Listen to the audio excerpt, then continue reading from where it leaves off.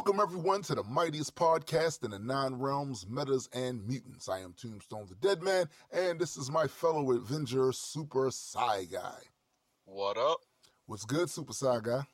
Oh, living the dream and so close to being able to watch Falcon and Winter Soldier. Right? Did you see that final trailer, partners? Well, it's not, first of all, this was not the final trailer. There was one before that they said was the final, and then this one that they dropped out. It's like 50 seconds or some shit like that, maybe 60, maybe a whole minute. I think they dropped it yesterday, and dude, I'm getting all kinds of Lethal Weapon vibes from these guys. Like, I'm telling you, these guys have a great fucking chemistry. And my wife she wasn't all that interested in seeing this one. And I told her, I was like, because I think she loved WandaVision. So she felt like this was going to be more Winter Soldiers. And my wife is one of the very few individuals that wasn't all pumped up about the Winter Soldier movie. Which it's weird, right? It's weird. And I told her, I was like, I don't know, like this one going to be one of them ones. This is going to be one of them ones, I'm telling you. Yeah. It's awesome. It looks like it's going to be really good. And on the flip side of that coin, Warner Brothers, what the fuck are you doing? Because, listen, I don't know how you can take the most iconic comic book characters in the history of comics and make them look like a Bush League. Because they do. I'm watching the trailer, and look, I'm going to watch the Zack Snyder cut. I'm going to. I have to. I'm part of the press now. So I got to watch this shit. But when I look at the CGI on Darkseid and the CGI on Steppenwolf, even though Steppenwolf looks arguably more intimidating in this version, the face still looks bad. It looks like bad CGI. That's what it looks like. Yeah. You know? I mean, it's just, I don't know. I'm hoping the story, I'm hoping the new focus, the new beats and pacing on this is what makes it. Because I've watched plenty of stuff that didn't have great CGI, but it still was a great story, good acting. So, something I enjoy watching. So if they can pull that off, then okay. But y'all spent a lot of money, man, for that to look like that. Yeah. And I'm skeptical about how good it's going to be. Same. They keep saying, Snyder keeps saying, oh, no, it wasn't good the first time because it wasn't my vision. All right, so now you done gave us your vision. Now, if it's still trash, then I'm going to blame Zach. Like, the root of it, you were supposed to be that guy on there. Yeah, they had you had the tragedies that happened. You had Lee, which is understandable, but it's just maybe something rotten with you putting your hands on it. I don't know, because this is supposed to be your vision, right? So let's see what it looks like. Yeah. And speaking of films and people doing their best or not, the main thing for today on this episode is fan videos, comic book fans that kind of dabble into the whole video and filmmaking thing. They love the genre so much they want to contribute to it, and they create these movies, these little short films or whatever. And we're gonna discuss some of the ones that we've watched, and hopefully inspires you guys to go and check them out. Because I got a lot of respect for the people that do this stuff, even if I didn't like the result. I got a lot of respect for them. And you can see some of the stuff here too. It's like some of it, you can tell it's home video stuff. Yep.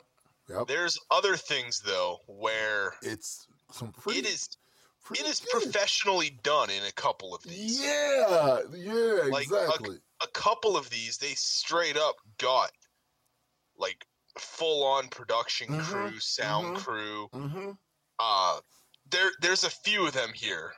I know I'm going to talk about two of them from Adi Shankar. Right. He has a whole thing called the Bootleg Universe where he's he's gotten real actors from some of the movies. He's done. Wow. Obviously, he was behind Punisher: Dirty Laundry, which he actually brought in Thomas Jane, who was in the 2004 Punisher movie. Right.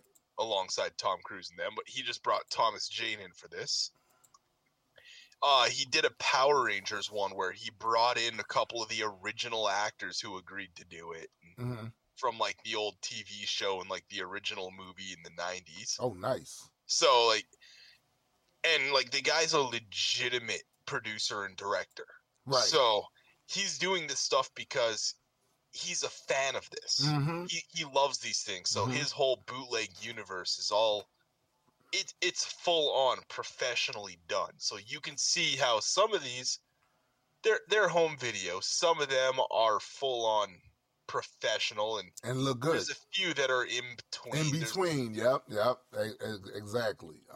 But before we get into that, we just have a couple of stories we want to talk about today. So I'll let you get the first one. All right.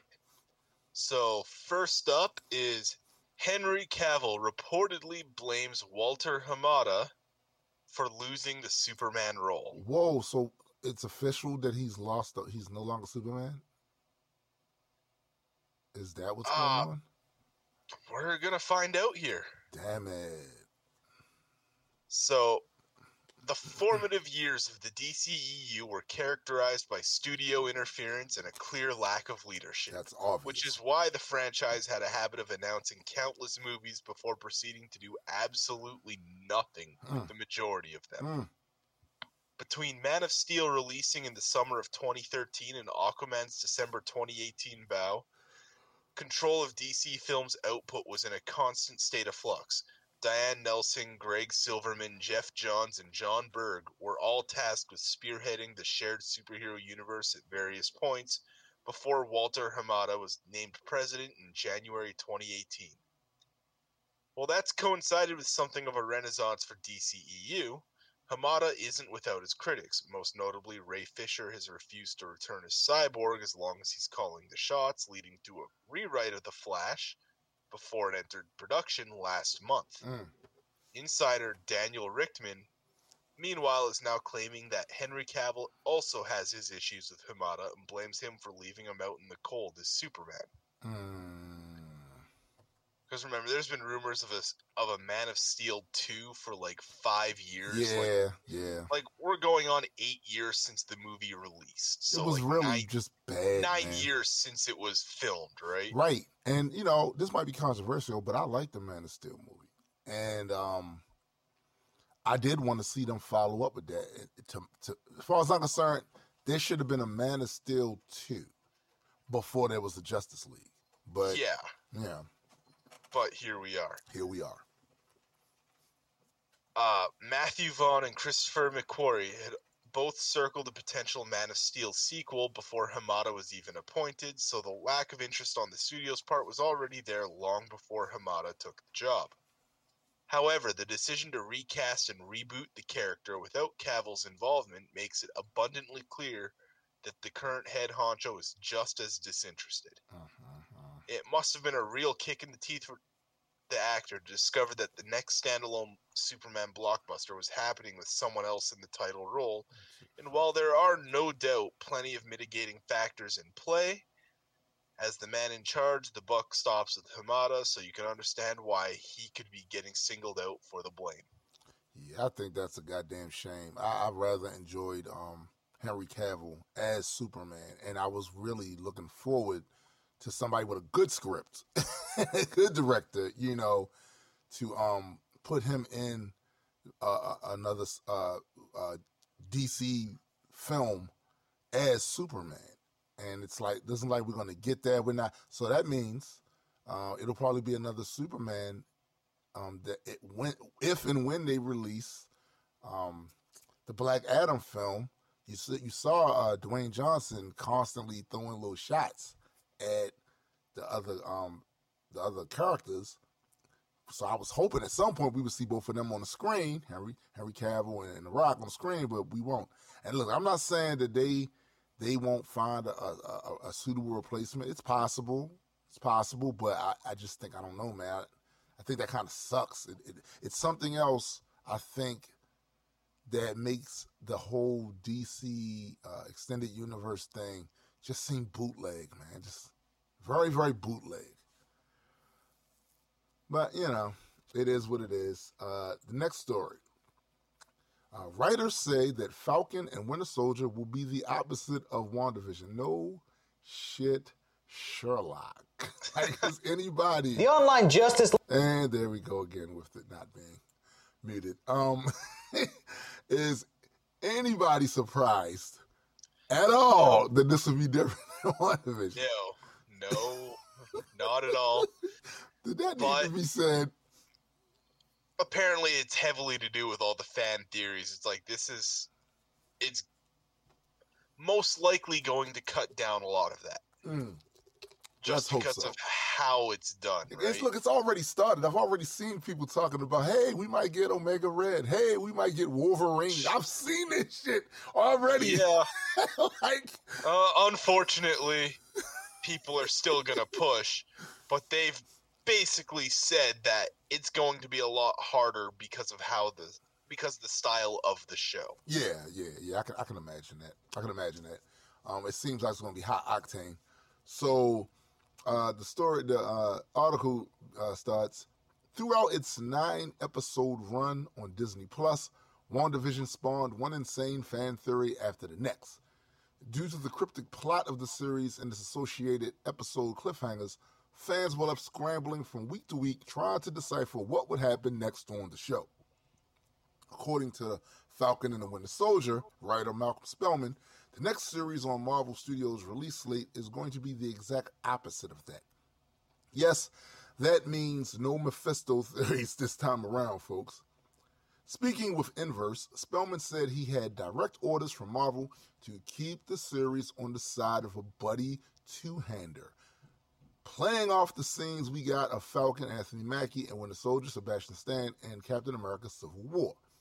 One thing Marvel knew they wanted before I ever walked through the door was that they wanted a buddy two-hander. Spellman told the website. When I say buddy two-hander, I don't like that phrasing at all. I mean... Yeah, it's basically buddy cop. Yeah, I don't like that at all. It's just two lead characters. Yeah. The term threw me off when I was first reading it, because I get why it's like that, but I've never heard it described as that instead of buddy cop. Never, ever. So he continues, when I say buddy two-hander, I mean the energy and vibe of those things and the way buddy two-handers are able to deal with issues of the moment while keeping them fun. That's when he went the length to call the Falcon and Winter Soldier an antithesis to WandaVision due to the wildly different tones between two shows. The other thing about buddy two-handers is if you've seen any of them, is that it's really not a mystery to them, the writer added. They're all character first. They're all about emotion and connection or lack of connection between characters, and that's something I do as a writer, and it's something that the genre wants. As amazing as WandaVision was, this is an antithesis in every single way. The Falcon and Winter Soldier hits Disney Plus on March 19th, while all 9 episodes of WandaVision are now streaming on the service. So I'm telling you, I'm getting all kinds of Lethal Weapon vibes from this. And this is a good thing, by the way. Like, this is Butch Cassidy and the Sundance Kid. This is all of those buddy films that you may have grown up watching and enjoyed. Like, that's what this reminds me of. And I'm actually low-key waiting for Marvel to do another genre-type film in the same vein as Die Hard. Can you imagine? They have characters that they can use to do that genre. Moon Knight is such a... Moon Knight! You can have Moon Knight in something that's a Die Hard type thing. Like, it would be amazing. Deadpool could pull it off. Like, I would love to see that. And this reminds me of all those Lethal Weapon movies I watched growing up. Tango and Cash. Shit like that. That's what this reminds me of. So this also kind of reminds me of Rush Hour. Yo, yes it does. Yes it does. I mean that in the most positive way possible. Those movies were fantastic. Yeah, it absolutely reminds me of Rush Hour. And so, like, I'm looking forward to it. By the time you guys hear this episode, you probably will have watched at the very least the first episode of it. I don't know, man. I have a very good feeling about this show. Very good feeling about it. But yeah, I'm looking forward to that. And this is one of those weeks where we got a lot of content coming out. To end the week off with this, pretty good deal. Pretty good deal. But anyway, on to the main event of the episode. Quick before we go into this. Okay. I'm just going to do a quick shout out because I found out the other day, I posted about this in the group. Right. That one of my coworkers' fiance, who's a DJ, had his music featured in one of the teaser trailers for Spider-Man Homecoming. Oh, dope. 3-4 years ago, but yeah. That's dope. He's a DJ known as Sticky Buds. Yeah. But his song Clap Your Hands Now got featured in the Spider-Man Homecoming Find Your Place trailer. Yo, I've always wanted my music on some comic book movie.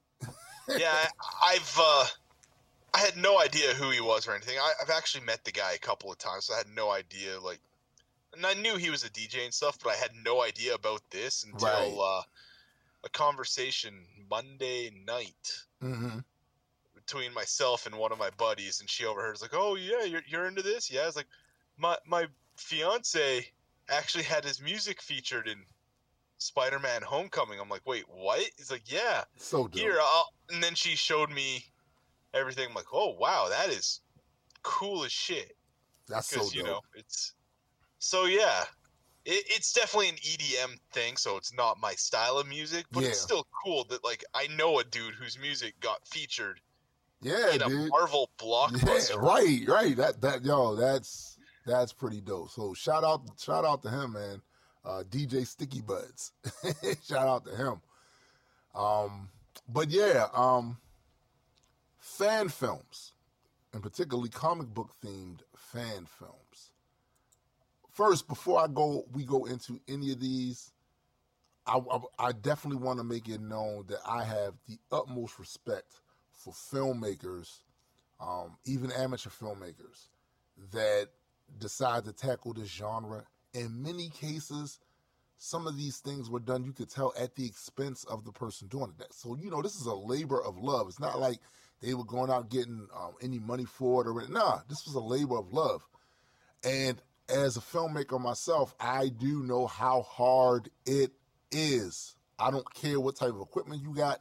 It's hard stuff, So even if you hear some criticisms on some of the ones that I've watched this week, know that it's these are mild criticisms. These are not criticisms that the person shouldn't have done it at all. No, absolutely not. Continue to do it. But yeah, I watched a fair amount. So I think maybe we could do is we could talk about the ones that we both saw first. For instance, Dirty Laundry, the Punisher one. That video was so well done. I mean, Thomas Jane reprises his role as the Punisher in this one. And if I'm not mistaken, he's the one that produced this, right? He helped, yes. And when you talk about... Again, it was still Adi Shankar who's the main producer behind it. But yeah, the Thomas Jane definitely had a hand background, including funding it because he wanted to get it done. Because Thomas Jane actually is a big Punisher fan himself. It shows. So, and he was like, I liked the first movie that I did, but it wasn't necessarily dark and gritty, and that's more due to the time. Yep. But it's this is something that I can do that's kind of a love letter to Frank Castle and his fans. And listen, I got to tell you, this little short, this film short here, justifies why Thomas Jane should have been the Punisher. This justifies it, because talk about nailing the tone of the character. Just imagine, if you will, a slightly older Punisher who is pretty jaded at this point. Now, a jaded Punisher, that's kind of crazy. That's kind of crazy. But he's basically just trying to do his laundry, man. And he winds up in a situation where he sees a kid out there being mistreated by basically drug dealer, thug, criminals and pimps, and it was all he could stand till he couldn't stand no more. He tried to mind his business. One thing I liked about that was the conversation he had with the guy that owned the laundromat. I thought that was some keen insight. Because, it's one thing just to put the Punisher in a film and have him, kill a bunch of motherfuckers. All right, we kind of expect that. But that insight, that conversation he had with him, that insight, I felt like that was particularly well done, and shows how you can do a short film like this and still have layers. There's layers to the stuff in here that we watch. And I mean, the fact that they managed to get not only Thomas Jane, but in this video they also managed to get Ron Perlman. Yeah, right.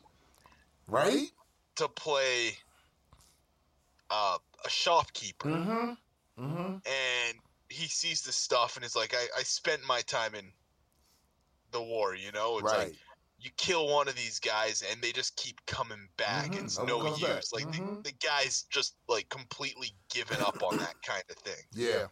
And of course, Thomas Jane's Punisher is still, I'm going to do something about it, even if it only affects these 3 or 4 people right here. Right. And I mean, he beat the crap. Listen, he went out there and did what the Punisher does. And I think one of the things that's the Punisher's superpower is he wakes up every morning and chooses violence. He chooses it. It doesn't choose him. Doesn't he know? He doesn't know, by no means. He chooses violence. And the level of violence he's capable of is almost a superpower, because this is a form of violence that gives absolutely no fucks, no quarter, and asks none.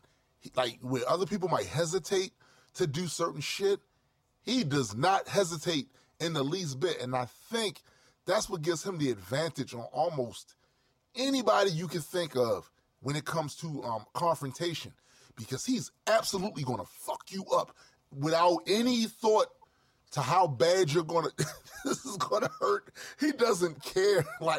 Anything he has with him at the time is a weapon. It doesn't necessarily have to be a gun. He's going to hurt you really bad. And I think he catches people off guard with that. And I remember in the Civil War comic book, when somebody tried to haphazardly make the comparison between Captain America and the Punisher, they said something to the effect of same guy, different war. Cap corrected that shit immediately. Oh, yeah. He corrected that immediately. He was like, oh, no, absolutely not. Frank Castle was insane. It's not the same. It's not the same. It's not. It's not, but there are definitely similarities. Yeah. They're both soldiers. They're both dedicated to doing what they consider to be the right thing. It's just that their ideas of what the right thing is vastly different when it comes to how to deal with a threat. Because Cap gonna beat your ass. Do not get it twisted. Cap is gonna beat your ass. But the stuff Punisher do to people, it's vindictive. It's Cap will beat your ass. Punisher will beat your ass, torture you for fun, and then just kill you. Yeah. I still remember one time he threatened who was it? He threatened Doctor Strange Because, like, Doctor Strange is like, oh, yeah, just he's telling the truth. He's like, so I sent him here, and he's like, I know he's telling the truth. You ever interfere with one of my things again, I will blow out your kneecaps and break your hands. And it's like, damn. Damn it. But see, and this is the thing. People usually do not know how to, it's only one person that I've seen. And I'm not including Dakin. Fuck Dakin. The one person I've seen that is on that level of not give a fuckness, and that's Wolverine. That's why I used to like the way when these two fight. But most of these other heroes are not prepared. Powers or not, are not prepared for the darkness that Frank is going to bring on you if he's pushed. They not, because theoretically, I mean, Doctor Strange could just like take his astral form out and that's it. But I think it's a thing of being prepared. They're not prepared for what the fuck Frank's going to do. They're just not. He's too unpredictable, and it's like they don't. Just when they think he won't do something, he'll do it. He'll fucking do it. And then what? And it's, what are you going to do? The only way to stop him is to outright kill him. Yeah. It's something these heroes have made it clear they don't That's want not something to they go to first. They're not. And even though Marvel heroes are more likely to pull that trigger than DC heroes, they still hesitate. That's like a last resort, with most of them. That's not something that they don't wake up in the morning and choose violence. Violence comes to them, Punisher's looking for it. What? He did what? All right. And he doesn't have any picks when it comes to crime is crime. This is a crime. You're a criminal, so fuck you. I don't care. So... Yeah, that's all the justification he needs. That's all he needs. Committing crime. That's all he needs. It's very rare when he gives exceptions. Yeah. He does do it, but it is so rare. And this is the reason why, to be honest, especially the low-level gangsters and all that, they're outright terrified of him. That he will get their scent. And like, oh, I'm on you now. They are fucking so much so that wasn't there a city down somewhere in South America that a lot of them ran to and stayed down there for a while. I think it was in the Wolverine and Punisher 4-book miniseries thing that they had. There was literally a town there full of people that ran that left the United States. Like, look. Fuck this! I'm not staying. I'm in his radar. I'm on his radar, so I'm gone. I'm out of here. That and unfortunately for them, he wound up down there.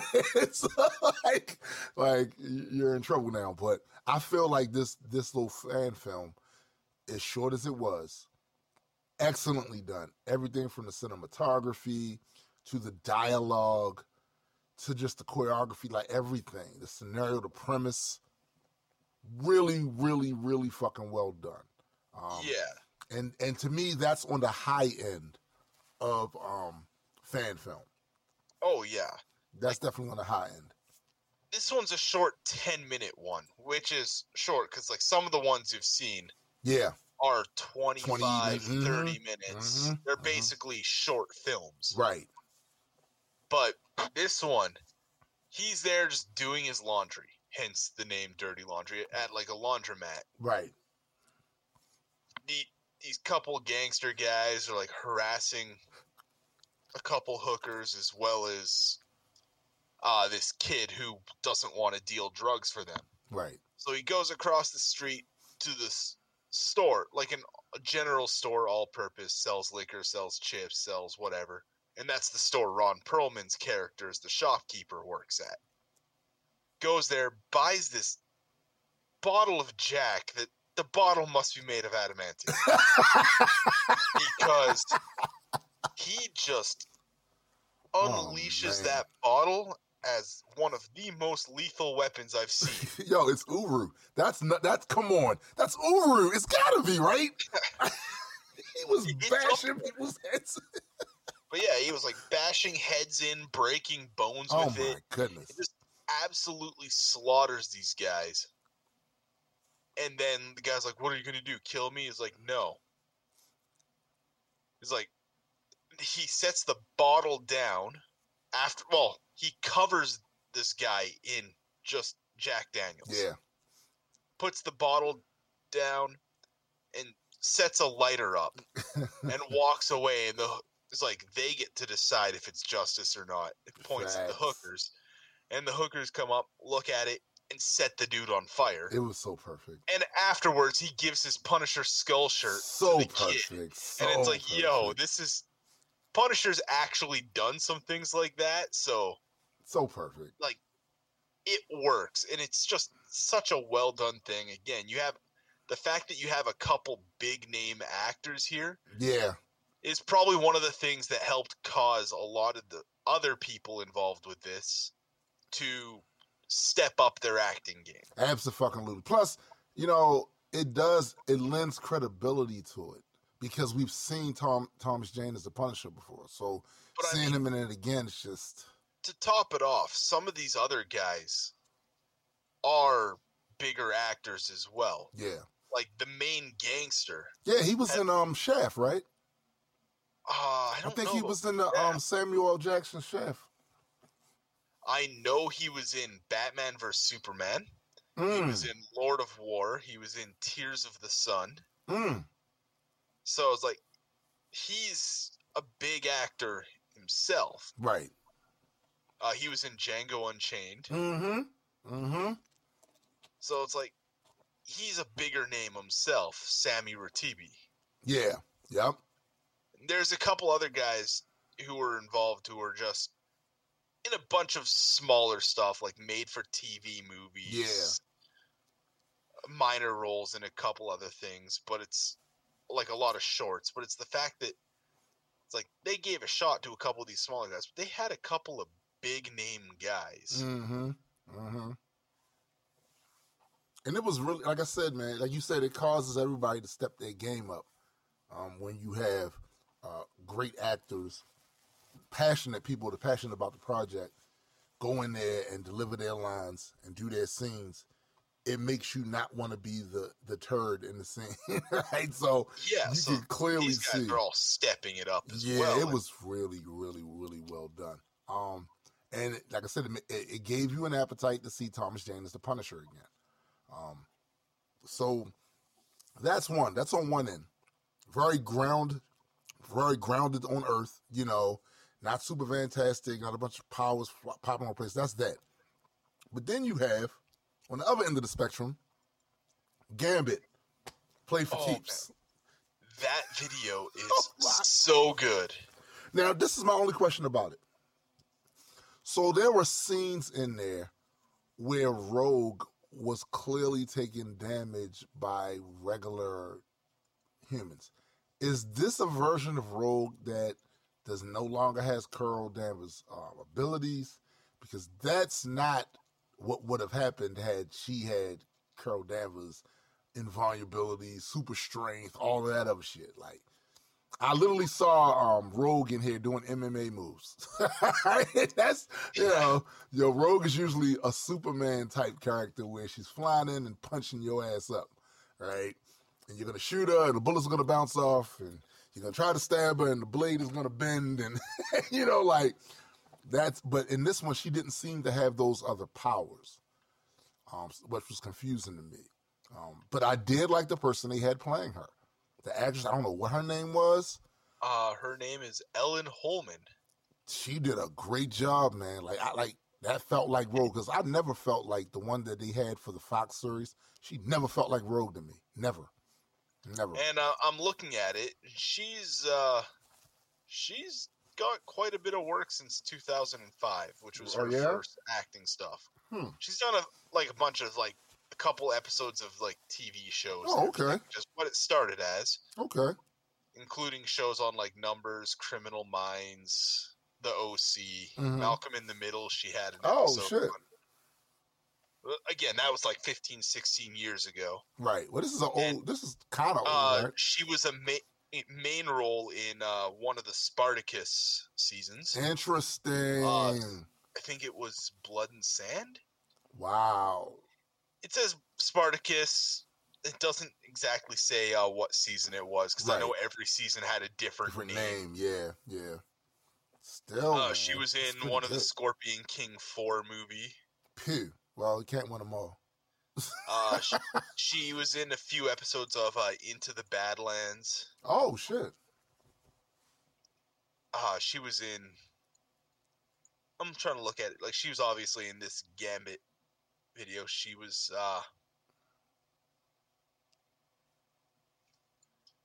Oh, apparently she was in a different Gambit video short. Really? As Rogue as well? Gotta check that out, too. It looks like it was basically...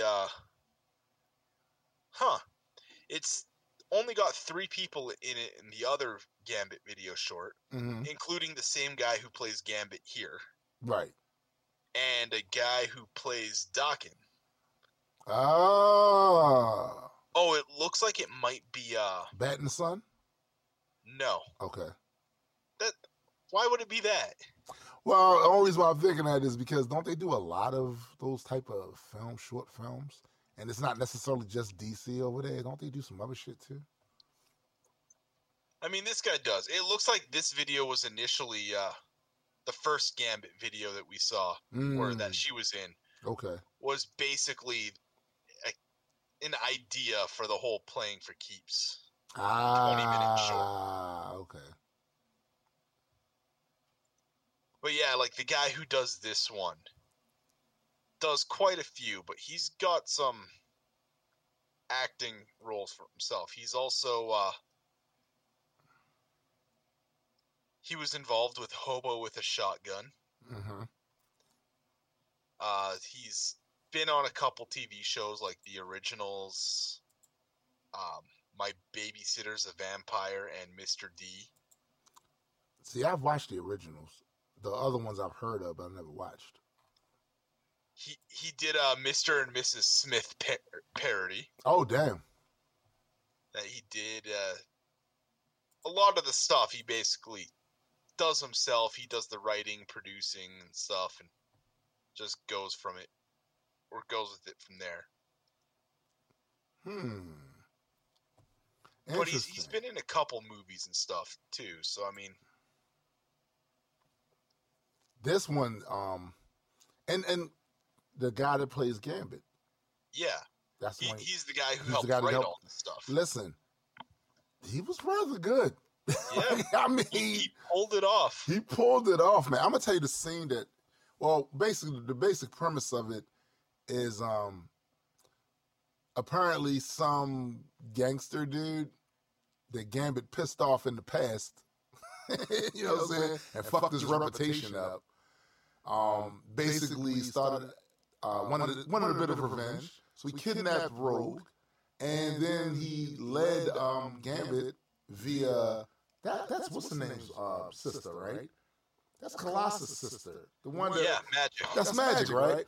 He used so weird. He used magic to basically lead him to this poker game, forced him to play by having Rogue being tortured, and kept him from using his powers. Because every time he used his powers, one of the other guys had a device that, as soon as his power will be ignited, Rogue would be shocked or whatever. So they had Rogue jam the fuck up, and I gotta say, the acting, all of that, I thought was really good. I thought it was really good. And when Gambit finally made his move, that scene is so epic.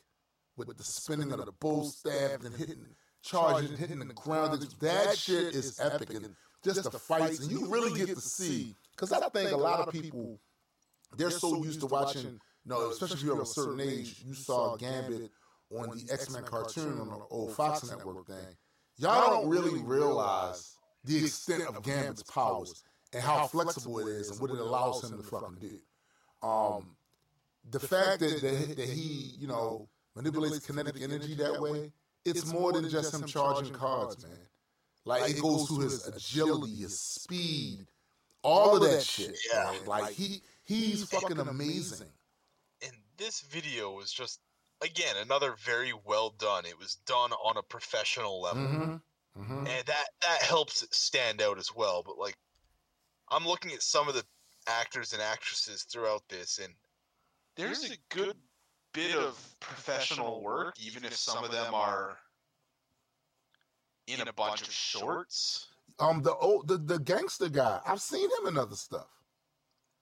I've seen him in other stuff. A bunch of them are gangster guys. So. Well, I'm talking about the old guy, the old one that put this whole thing together. I've seen him in other things. Like, I've seen him in other shit. Oh, movies. Yeah, he's got a lot of work. Yeah. Going back to the late 80s. Oh, fuck. Going back to the 60s. Jeez. I've seen him in a lot of shit, man. But yeah, he's been around in things like Runaway Train, Lonely Hearts, The Hard Truth, Love is a Gun.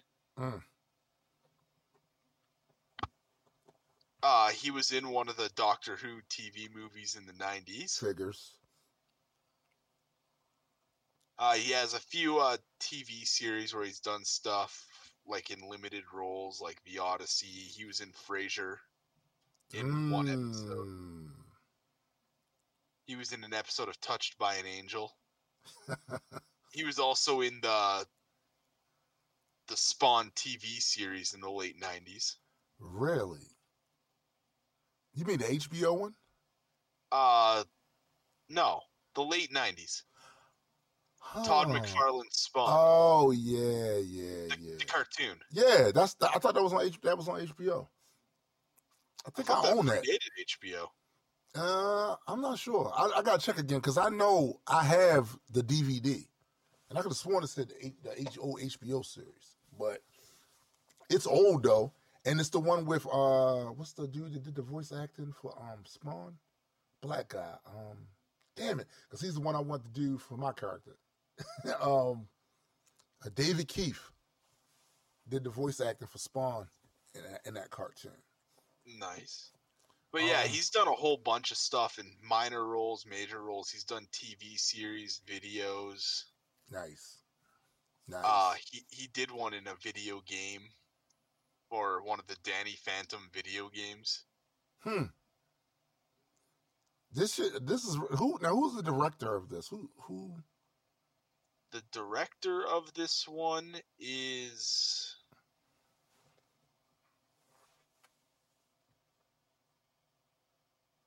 I'm seeing co-producers, executive producers, but I'm not seeing a full-on director.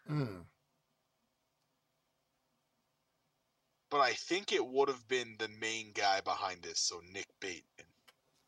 Well... directed by Jensen Known. I gotta give But like props. Nick Bateman wrote the story as well as played Gambit and was behind it. The chick who played Magic was also one of the producers. Interesting. Like a bunch of these guys, a lot of these guys are industry. It's just a lot of them are more stunt people. Right. Guys who don't necessarily get the big screen. They're stunt people, producers, executives. They're all industry. They're not actors per se.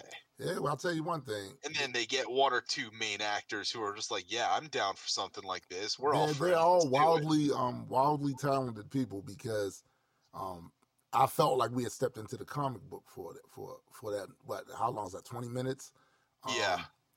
It's really well done. Gambit Play for Keeps. Really, really fucking well done. And I would love to see actually more little shorts like that with Gambit in it. Because Gambit's an interesting character. He's charismatic. I don't believe he's as popular as he used to be. But I think that's mainly because he hasn't been used as much as back then. When we saw him in X-Men Origins Wolverine. And honestly, I thought he did I like that guy too. Yeah, I liked him too. As a matter of fact, I've seen him in some other things after that. I thought he did a pretty reasonable job. Taylor Kitsch. Yep, and you know the thing about him, he did pretty good in that role. I actually didn't he really seem enjoyed like that. Didn't he seem like Gambit? Like he had the whole swag. You know, he did. And unfortunately, when they decided, oh yeah, we're gonna do a Gambit movie, they decided we're not gonna use him. We're gonna go to what's the guy's name? That was in G.I. Joe and quite a few other things. He was all the rage for a second. He was in the second Kingsman. Damn, I can't remember his goddamn. Channing Tatum. Yo, I was so disappointed with that. I don't know if Channing Tatum could pull that off, and now it's just 100% in limbo. But it's like, man, Taylor Kitsch actually did a pretty good job. Yeah, and the thing about Channing that really turned me off him doing it is because in the second Kingsman movie that he's in, he had one job to nail that accent. That Southern accent, and he did not. So I have no expectation. How are you going to do that? The Cajun, yeah, like, dude, no. You're supposed to be the French Louisianan. How are you going to be the raging Cajun? I don't see it. I don't see it. But again, another very, very, very good. I liked everything about it. Like I said, one thing that confused me was Rogue didn't seem to have her super strength or invulnerability. But in every other way, that was definitely Rogue. It was even clever the way she Well, I mean, if they gave her that, she wouldn't have really been able to drive the plot forward. Well, see, that's what I was thinking too. Right? But that's what I thought at first, right? When they had her kidnapped, I figured maybe they had one of those collars around, you know, them the ones that neutralize their abilities or some shit. That's lore. Well, they could have easily had technology in the room that caused that. Yeah. That's also a thing still, too. And also, she did kind of, now that I think about it, she did show her strength at the end when Magic popped back up and she caught her around the neck with that hand. She literally lifted a grown-ass woman up with one hand, you know, in the air, which is not an easy thing to do. But it was super dope. I like the costumes. You know, and the reason I bring up the costumes because there's one that I want to talk about that clearly did not have the best as far as wardrobe, but they handled everything else well, so you kind of went with it. But Gambit Play for Keeps. If you have not seen that, go watch that. It's a nice. It's a cool little 20 minutes right there that I think you'd be missing out on if you don't check out. Another one that was very well done, but I kind of expected it to be well done because they do good shit. And this one is from Bat in the Sun. Batman Dying is Easy. Really fucking good. I mean, I think sometimes when people do Batman short films, they focus on certain things and not other things. Certain things about his characteristics and other. I feel like this was well balanced. This was well balanced because in the beginning, you see the fight scene and how he took the people apart in that room to save that little girl. Like, he beat their asses, and that's what you expect from a Batman, right? Beat your ass. Yeah. High octane. The suit was bulletproof. That was a nice touch. It was done really, really fucking well. One thing about even the costuming was done really good. The one thing about it though, I noticed. Did you notice that his mask had his mask was like a frowny face? Like it had the frown stuff already embedded in the cowl. So it gave the impression that he was smelling something bad the whole time. I swear, I could not unsee it. Like when he was talking to Bullock up on the rooftop, he looked like he was smelling something bad. That's just how it looked to me.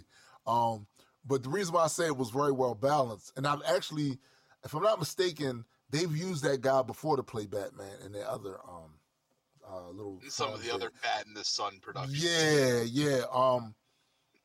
I gotta say that the costuming was really good, but the balance is what sold it for me. Because not only did you see him kicking ass, but the way it ends, and I don't know, I don't want to really want to spoil it. I want people to actually go and watch it.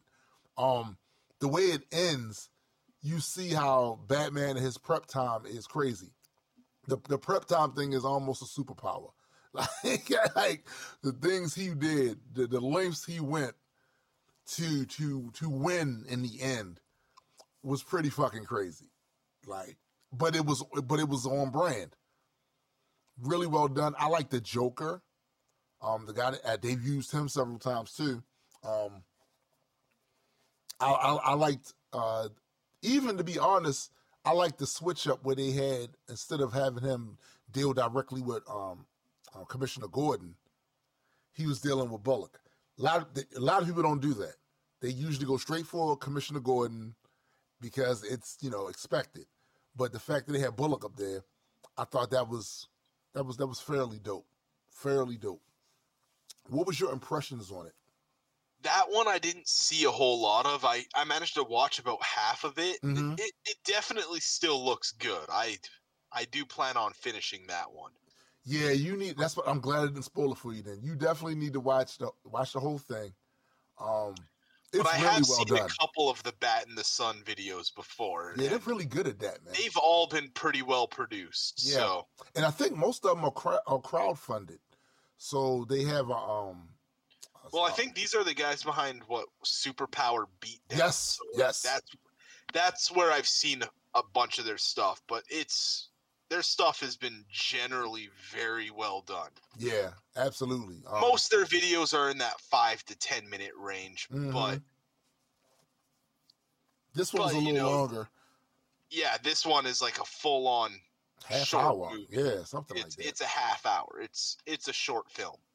It's done really well. Because I remember the first Bat in the Sun video I think I saw was the Wonder Woman versus Wolverine. Oh, dude, that's so video they did. Dude, tell me they didn't nail that. Like they nailed that. And the kicker is this Dying is Easy one. Mm-hmm. This is a new video. Yeah, it just came out. It's 6 days old by the time we're talking about this. So Right. Maybe a week and a half, 2 weeks by the time you guys are going to be listening to this. It's just assuming really no technical issues, because we've been having very bad technical issues. Yeah, but let's hope. We're gonna do what we can to mitigate that this time, hopefully. But yeah, Dying is Easy. I don't want to give the as a matter of fact, these next few ones, I am not going to give the ending, because I really want you guys to go sit, and I need Cyrus to go and watch it too, so I can get his feedback on it. The next one, Demon in the Dark Batman. Now, remember earlier when we were talking about how some of these films are on the high end of production, some are on the low end, and then some are in the middle?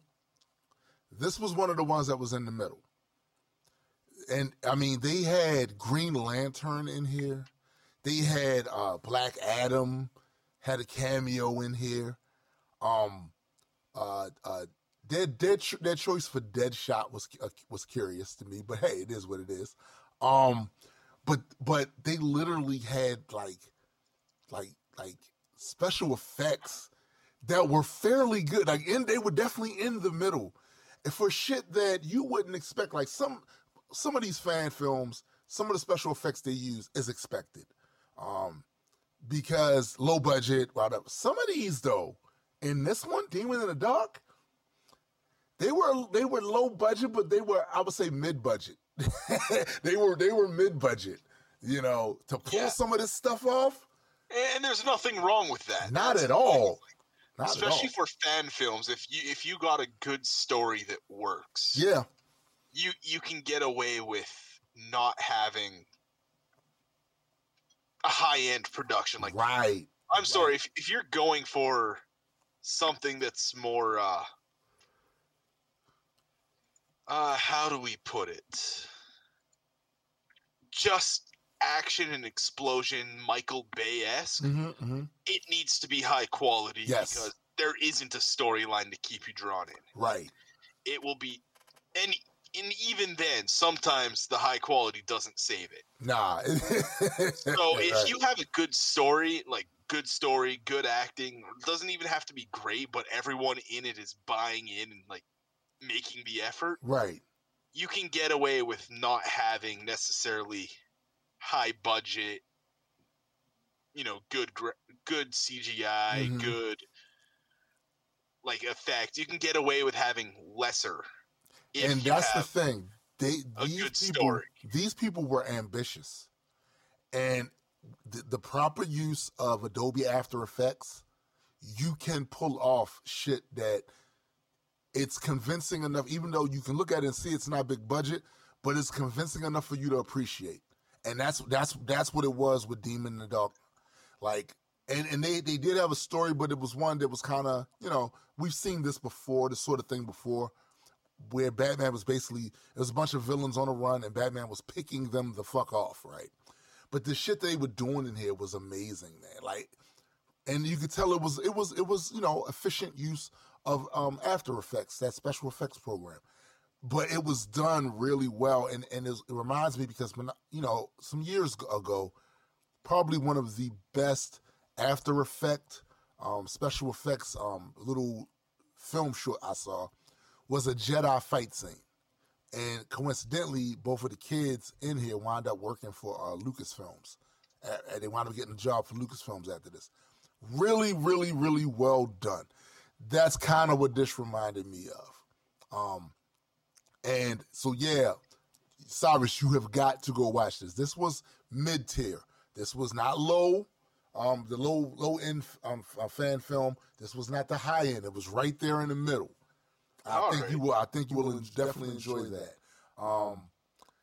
Let's talk about Batman Dead End. This is one of the older ones, where Batman was fighting. Started out, it seemed like he was going to fight one of the aliens from the movie Alien, which he kind of did. But that's not how it turned out. It turned out he was fighting a Predator.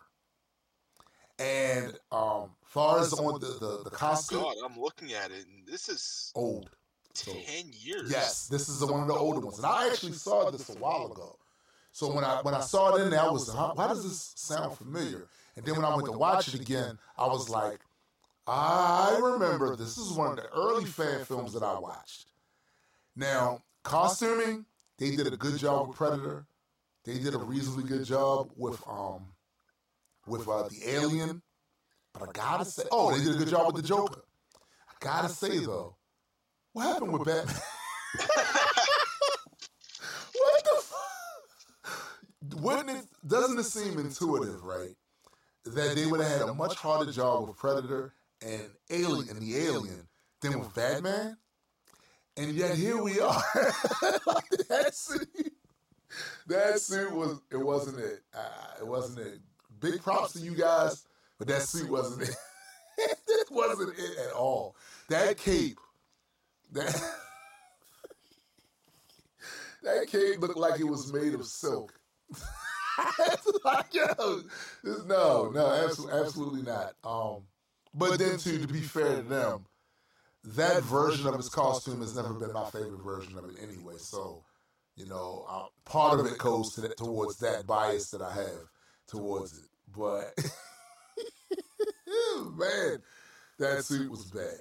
But I remember watching it 10 years ago. And at the time, it was one of the most awesome things ever because it was extra comic book content and some regular people did it. And it wasn't half bad for them. And it still kind of holds up, especially in some of the fight scenes. I also like the dialogue between Batman and the Joker. The Joker's angle, the angle he came at Batman with. I thought that was pretty good. Overall, though, you should see it, if for no other reason than to make the comparison of what they were doing 10 years ago and what a lot of these people are capable of now with their production value. It was really well done from that angle. It's just that Batman costume threw me off. And even some of the stunts he was pulling off. It's like, come on, man. Like the jumping off the roof. And it goes to show how much things have come in 10 years as well. Absolutely. Things have changed quite a bit as far as home recording, technology, software, the whole nine. It's definitely evolved. The last movie I kind of want to talk about that I saw is Spider-Man Eclipse. Now listen, I respect these dudes a lot because I like the story. I like the story they pulled off, and I like a lot of the things they did. Some of the effects they did was pretty cool, right? And got to give the guy that played Spider-Man extra effort for pulling off some of the stunts, the flips and all that was pretty good. But that Spider-Man outfit was horrible. So imagine, if you will, instead of the Spider-Man mask that we're used to, that we've been spoiled with from the full feature films, imagine a ski mask spray painted red. Spray painted red with the little black webbing markings on there and these cutout things for the eyes.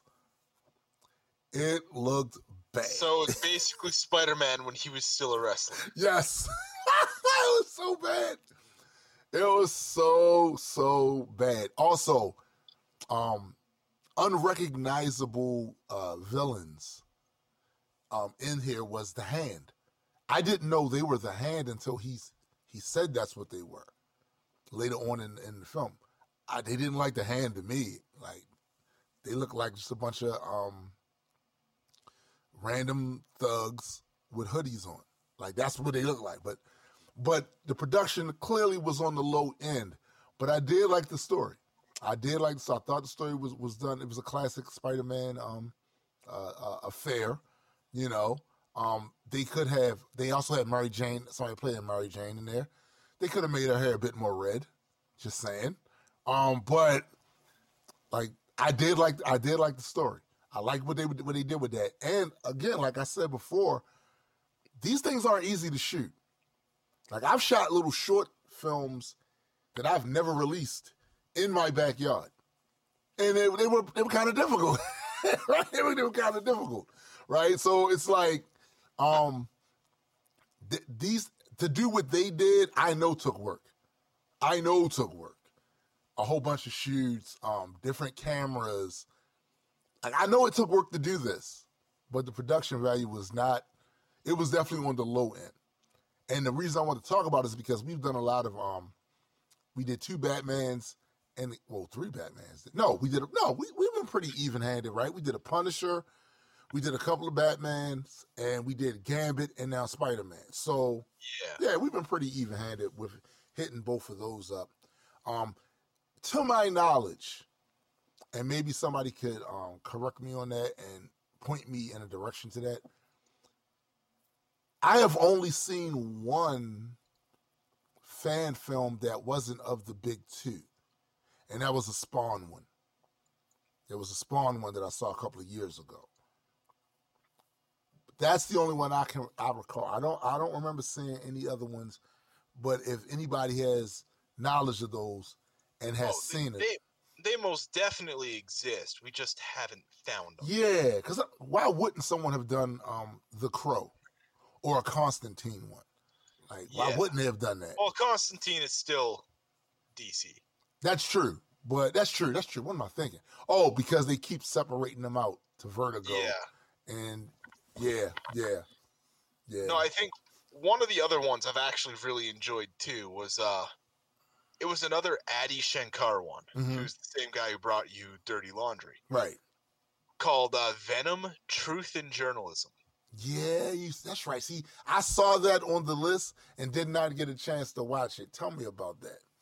So this one is basically a French documentary crew comes to America to capture, the life of Eddie Brock. Okay. Except as it's going on, and it's done kind of like cheap documentary style, but that's like the actual style of the film. Yeah. You never outright see Venom. But you keep seeing all these shady things start happening. You see some stuff in the shadows, and these like thugs and stuff start dying everywhere that Eddie Brock goes.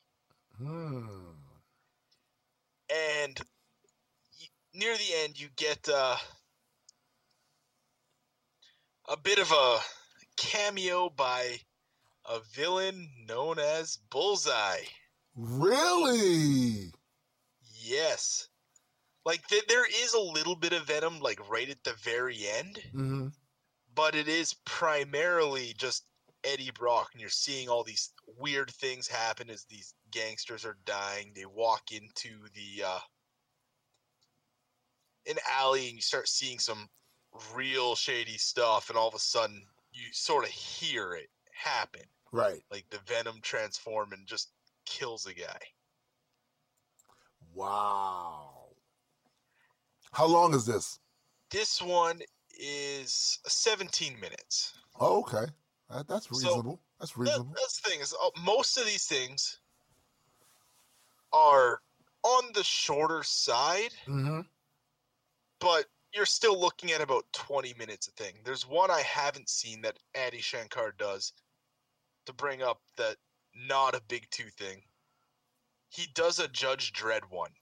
Oh, I saw that seen too. That one I yet. didn't see the movie, but I saw the thumbnail for Judgmenty. Is that the name of it?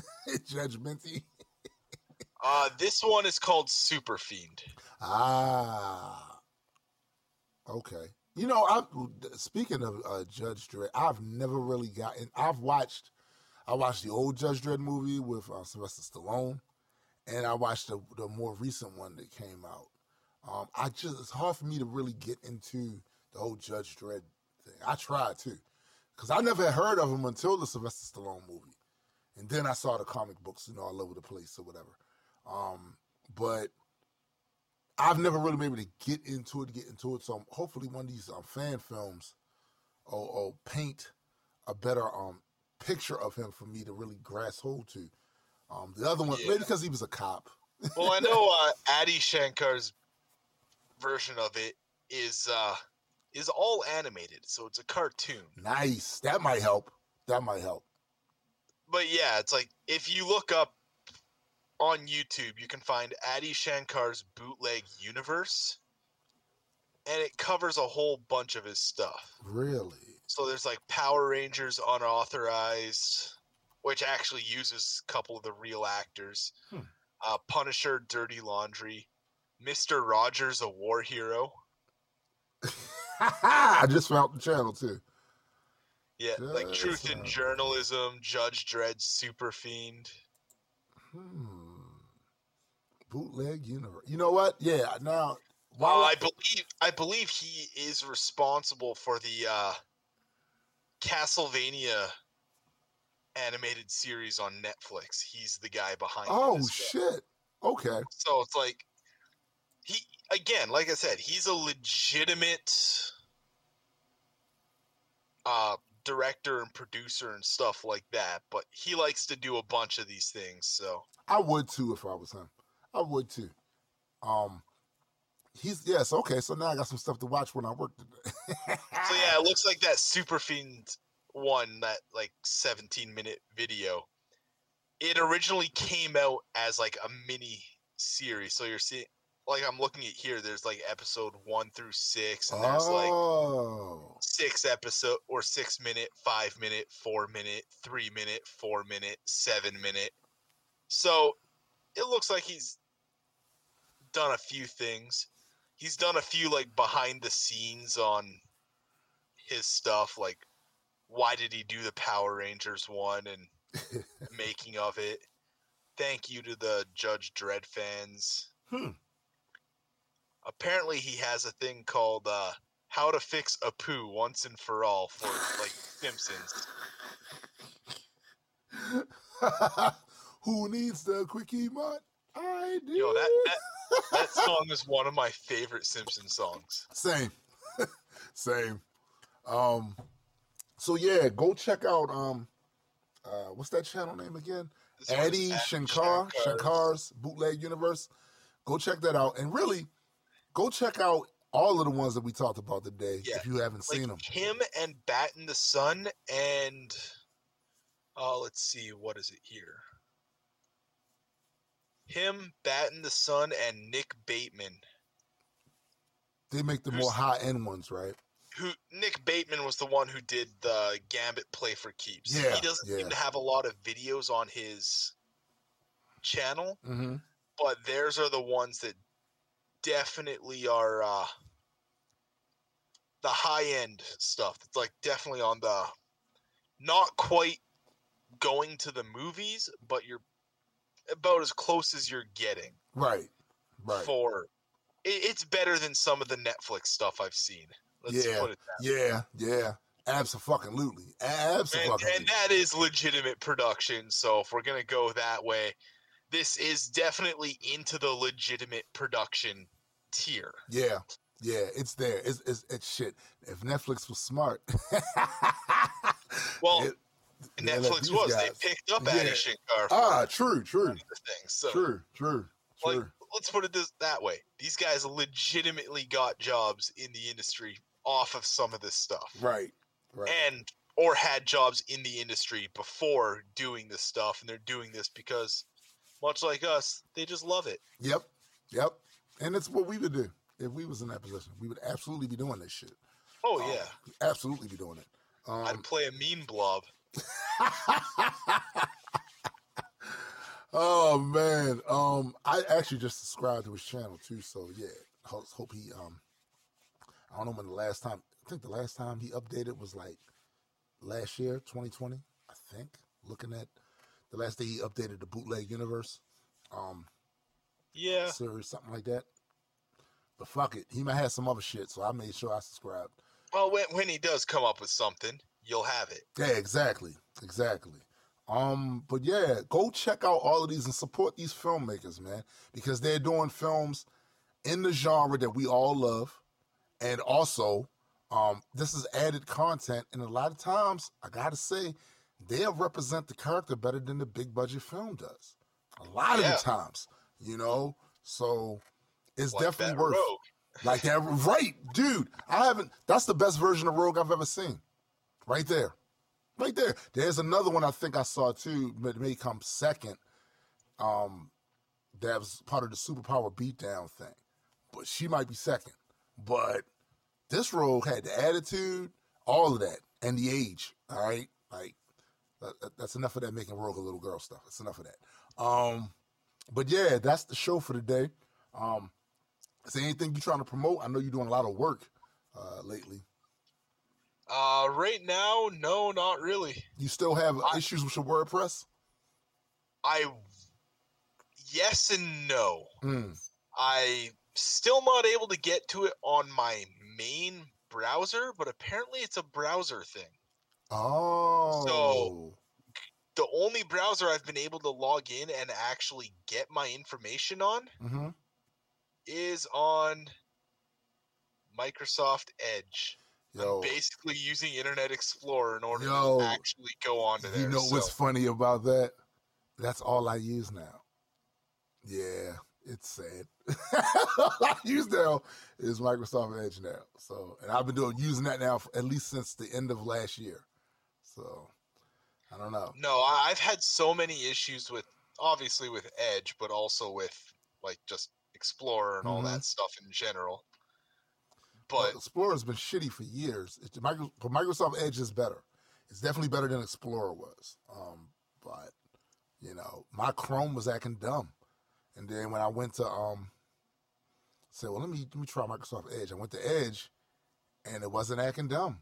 So I mean, you know, I guess that's it. I have to use Edge.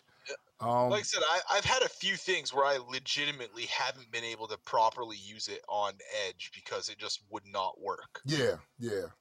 Which is why I've never really used it after that initial couple weeks. But apparently this is one of those things where it's what actually works for it. So I'm going to have to at least keep it on my hot bar for using that. Facts. Also, go and check out the Black Culture Geeks show. That's you'll find that every Saturday live streaming at 11 a.m. ish, and after that you can find it on Spotify and any other place podcasts are played. Go check out Addy's Game Room.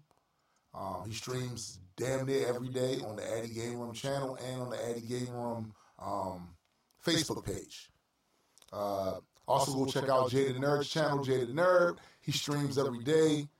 He does your celebrity gossip beat Go check him out as well, and all of the future multi-world entertainment things, as well as the Rise Podcast Show. Find that on the Rise Podcast Show channel on YouTube as well. Streaming every Sunday at 12 noon Eastern time. So for my man